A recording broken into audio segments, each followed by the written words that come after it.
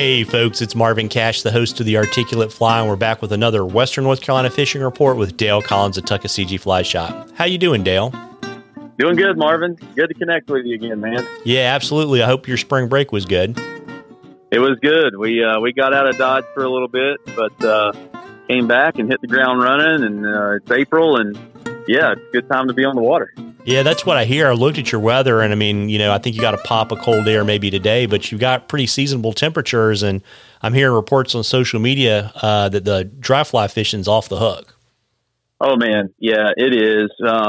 We've got a little blast of dogwood winter coming in today through tomorrow, midweek here, and it's going to get chilly on the creeks, but I don't think that's going to impact fishing too much. The Tuckasegee fishing fantastic. All the creeks, definitely start on the creeks, dry dropper. I wouldn't even try to take advantage of these conditions and just go dry dropper and try to get that topwater bite. Adams, parachute Adams, getting some yellow Sally activity in the afternoons, yellow caddis, even starting to see the light Cahills coming in the evenings too. So getting to be about that time, man. It's good. Absolutely. And how's the streamer fishing on the Tuck?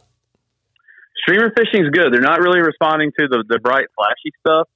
It's really kind of the more natural patterns. Nothing too big, like maybe an olive sculpzilla or a black sculpzilla or jawbreaker, something like that. And don't be surprised if you're fishing like that on the Tuck, you find a smallmouth. Yeah, I was just getting ready to ask you about that. How's the spawn in your neck of the woods? I think it's happening. We found some, munching pretty heavy here a few weeks back, and that water temp is right there where they like to be. So I think that's happening now. So it's going to shut down for a week or so or two, and then crank back up again as they start eating. Yeah, there you go. And we've got a question from Cameron, and he wanted to know when they're going to be done doing the over-the-top releases on the Nantahala. And he wasn't talking about the wreck releases, but I guess you guys have had water getting pushed over the top of the dam. So the last week of March there, we had a pretty significant rain event, and that filled up a lot of the lakes around here.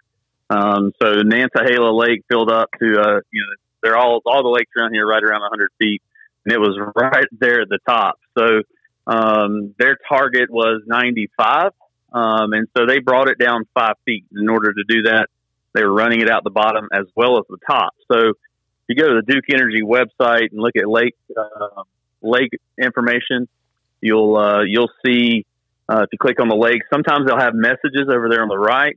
So for example, this coming weekend, I'm not even sure the date of this weekend, but they're going to have a recreational release actually. So and you might not know that unless you looked at that message alert there on the Duke Energy website. So they're done spilling over for right now. Like we've had about a week break on that.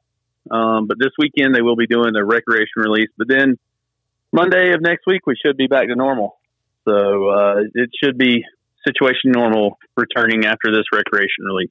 Well, there you go. And, folks, we love questions on the Articulate Fly. You can email them to us or you can send them to us on our Facebook, our Instagram page. If we use your question, I'll send you some Articulate Fly swag, and we will enter you into a drawing for something cool from the shop at the end of the season. And before I let you hop, Dale, and cut some more grass this evening, why don't you let folks know shop hours and all that kind of good stuff? Absolutely. So we are on our spring and summer hours right now. So we're 8 to 5, Monday through Saturday. Closed on Sunday, 3 Depot Street, as well as 530 West Main Street in Silva, 3 Depot down in Bryson City, right across from the Great Smoky Mountain Railroad. But yeah, tuckflyshop.com, and you can find us on all the social media outlets as well. Yeah, well, there you go. Well, listen, folks, spring in the mountains when the dry fly action is good is special, and you owe it to yourself to get out there and catch a few. Tight lines, everybody. Tight lines, Dale.